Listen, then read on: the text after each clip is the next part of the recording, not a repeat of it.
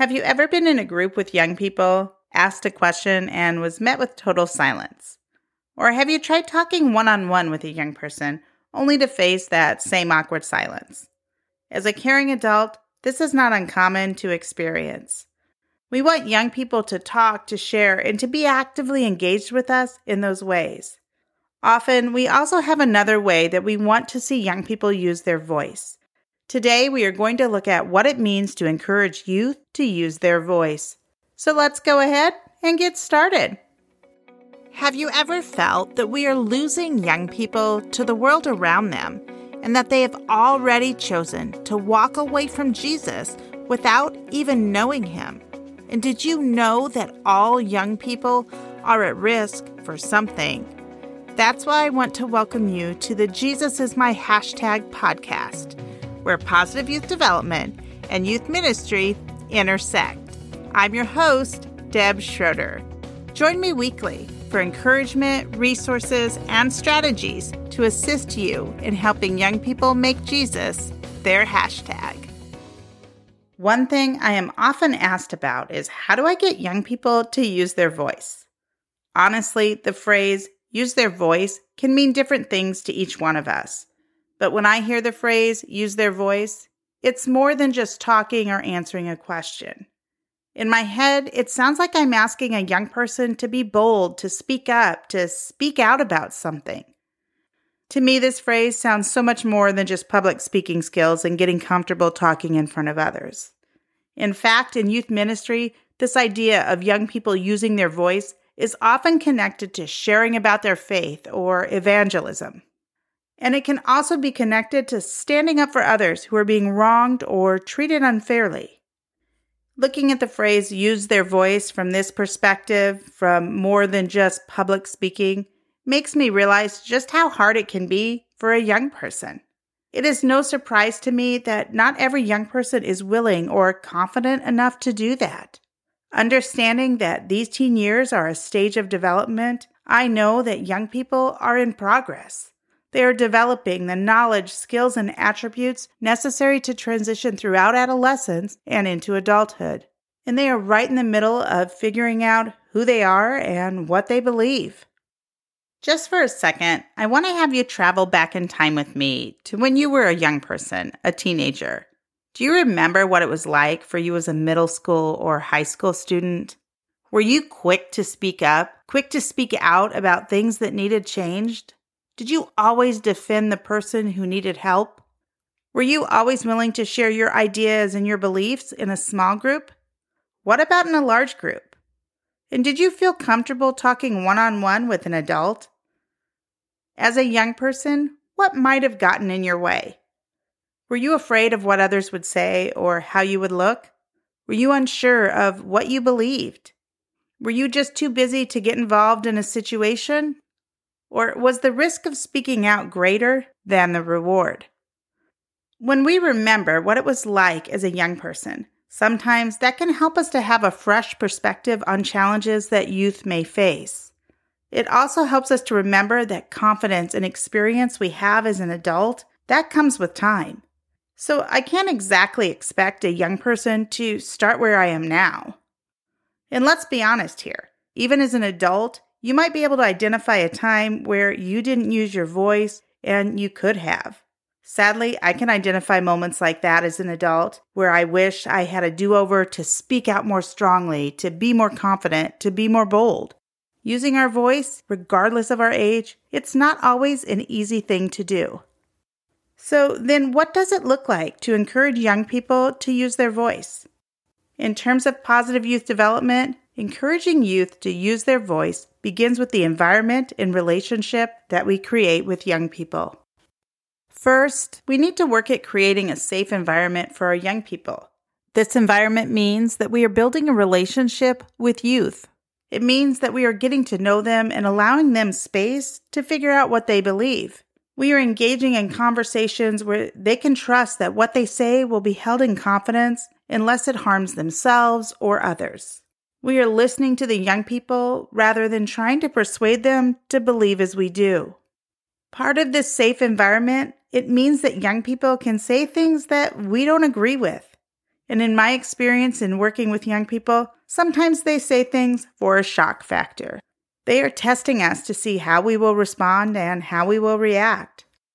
In situations like this, when we can tap into our knowledge of and our relationship with a young person, it will help us to gauge what that youth is trying to do. There are times we may have to call a young person out on that type of behavior.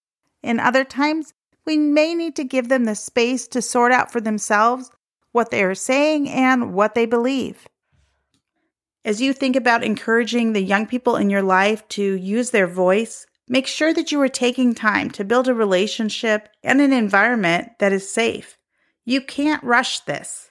Truthfully, if you don't have these things with young people, they are most likely not going to develop this ability to use their voice in healthy and positive ways. Second, I already mentioned that you can't rush building a relationship in a safe environment with young people, but you also cannot rush a young person. We have to let young people go at their own pace.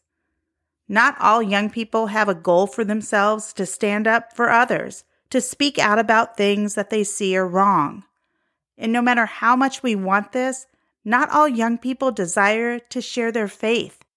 Our youth need to know that they get to not only go at their own pace, they also get to decide how and when they use their voice.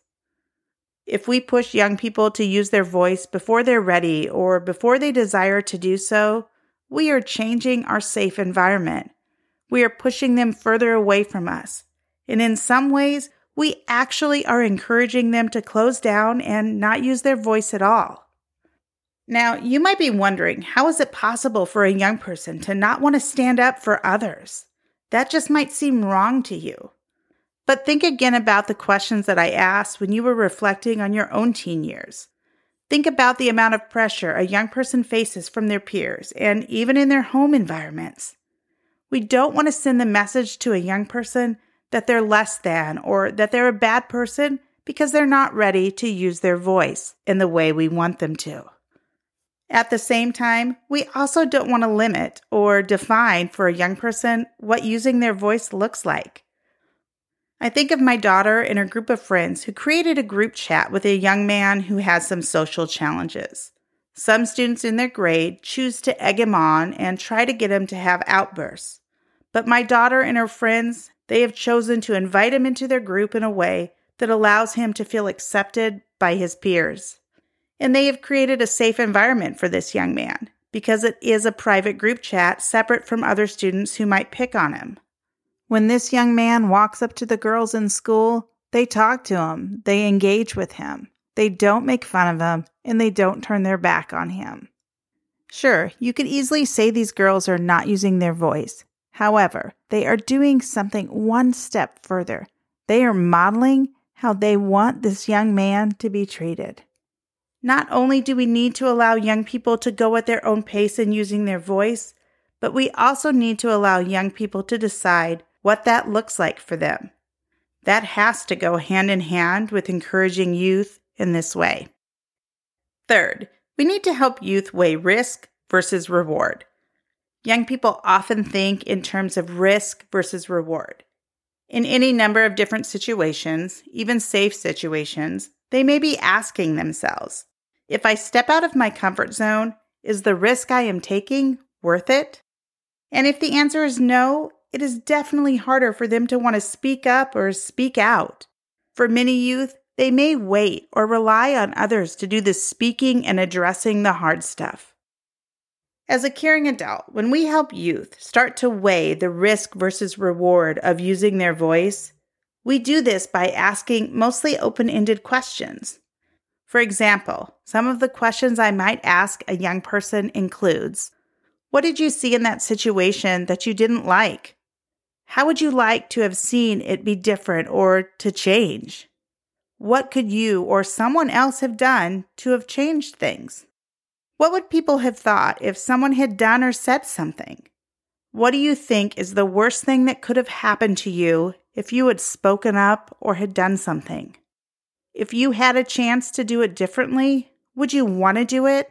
And why would you want to do it? Do you think it would help to plan a way to act in case something like that happens again? Would you like to work with me to put a plan in place for the future? Having a conversation with a young person about risks versus rewards helps them to process through their emotions. The goal is, of course, not to make a young person feel bad, even if you think they should have taken the risk. The goal is to get them to think about what happened and what could have shifted the risks to a reward situation. Now, having a conversation does not mean that a young person will change and do something entirely different in the future. The risks and the rewards are very real to a young person. What may not seem like a big risk to me can seem insurmountable to a young person. We need to remember that when we are engaging young people. The other thing that having a conversation with youth does is that it provides a chance to plan ahead. If a young person has walked through a situation and they can visualize how the situation could be different in the future, it can build confidence and even a potential plan of action. Finally, I want to look at how we can create opportunities to practice using our voice as a way to encourage young people. In episodes 7 through 20, I took us on a journey to a construction site. That's where I talked about the work that we do with young people being very similar to a construction zone because youth are in development. Another way to look at the work you do with young people is to consider it a training ground. In a training ground, all young people are there to learn and grow. There will be practice opportunities and different activities that promote development. And youth all will be at different stages of skills, knowledge, and experience. They will also have different levels of confidence. If we want youth to be able to use their voice and grow in this skill, they need to have safe ways to practice doing so where the risk is low and the reward is higher. Here are 3 activities that you can use. Activity number 1, 30-second spotlight. One year, I used this with a group of high school girls. Since we were meeting weekly, I would identify one young person to share something positive that happened in the past month. Now, before I asked a young person to do this, I modeled it for several weeks. Did you catch that? I modeled for young people what I wanted them to do. Now, the key here is that it was 30 seconds, a very short time frame, and they were only speaking in front of a group of 8 other students. And we had already been together, so the environment was safe, and we had a relationship with each other. Every group of young people that I have ever been a part of always seems to have one young person who likes to talk and share about themselves. Here's a hint. Pick that young person to go first. Don't start with the youth who never likes to share or talk in front of the group. And a way of not choosing yourself is, of course, asking for volunteers. But my surefire way is drawing names. And yes, I have been known to rig whose name I pick first so that we begin with a more confident young person. The goal of this exercise is not at all about what they share. It is to get them speaking and hearing their own voice. When youth practice speaking aloud, even in small and simple ways, it helps to build their confidence and it encourages them to speak up and speak out in the future. Activity number 2, smaller group sharing.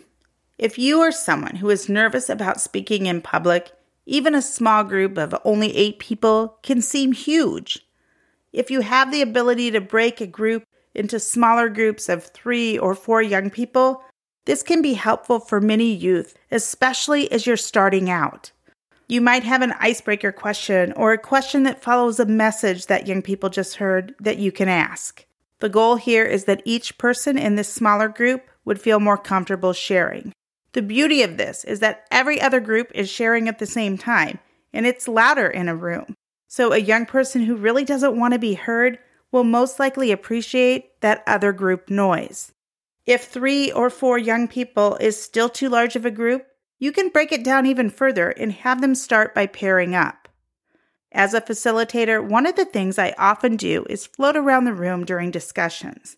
It allows me to check that everyone is sharing, but I am also able to hear what is being shared. I can then ask larger group questions, or I can even give an example of something I heard without naming names. This puts the ideas of individual group members into the larger group without being detailed about who said what. Activity number 3, sticky note answers. Another thing that I have used in the past is to offer sticky notes and pins to a group. I've asked questions and had them write their answers this way.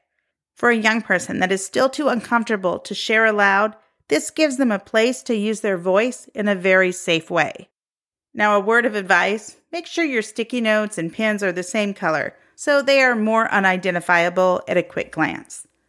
This can be a start for a young person who wants to share, but doesn't have the confidence to do so or feels that the risks are too high.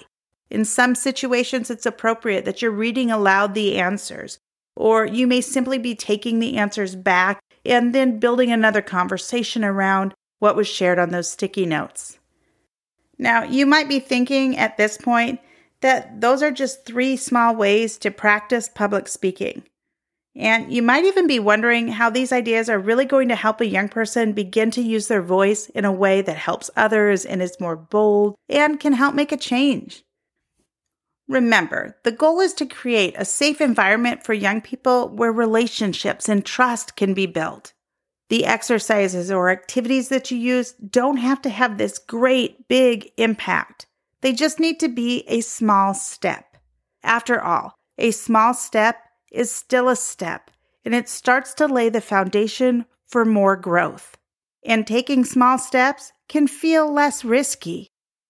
When we look at positive youth development and what it includes, a part of it is helping young people to take ownership. We have to let young people go at their own pace and determine for themselves how and when they want to use their own voice. Your job, fellow youth worker, is to be there and provide encouragement. As you know by now, I do like to offer a challenge to move us all towards action. This next week, be thinking about one small way you can help young people practice using their voice. It may be something that you are already doing. Please go visit my Facebook and Instagram pages. There you will see a post that asks for listeners like yourself to share some of their own tips and strategies for helping young people use their voice. You can snag some ideas and share some of your own. You've got this. You can find the link to my pages in the show notes. And don't forget to join me for the next Jesus is My Hashtag podcast. Hey there, fellow youth workers. Thanks for tuning in today. Remember what Matthew 9:37 tells us. The harvest is plentiful, but the workers are few. In other words, keep showing up and keep caring.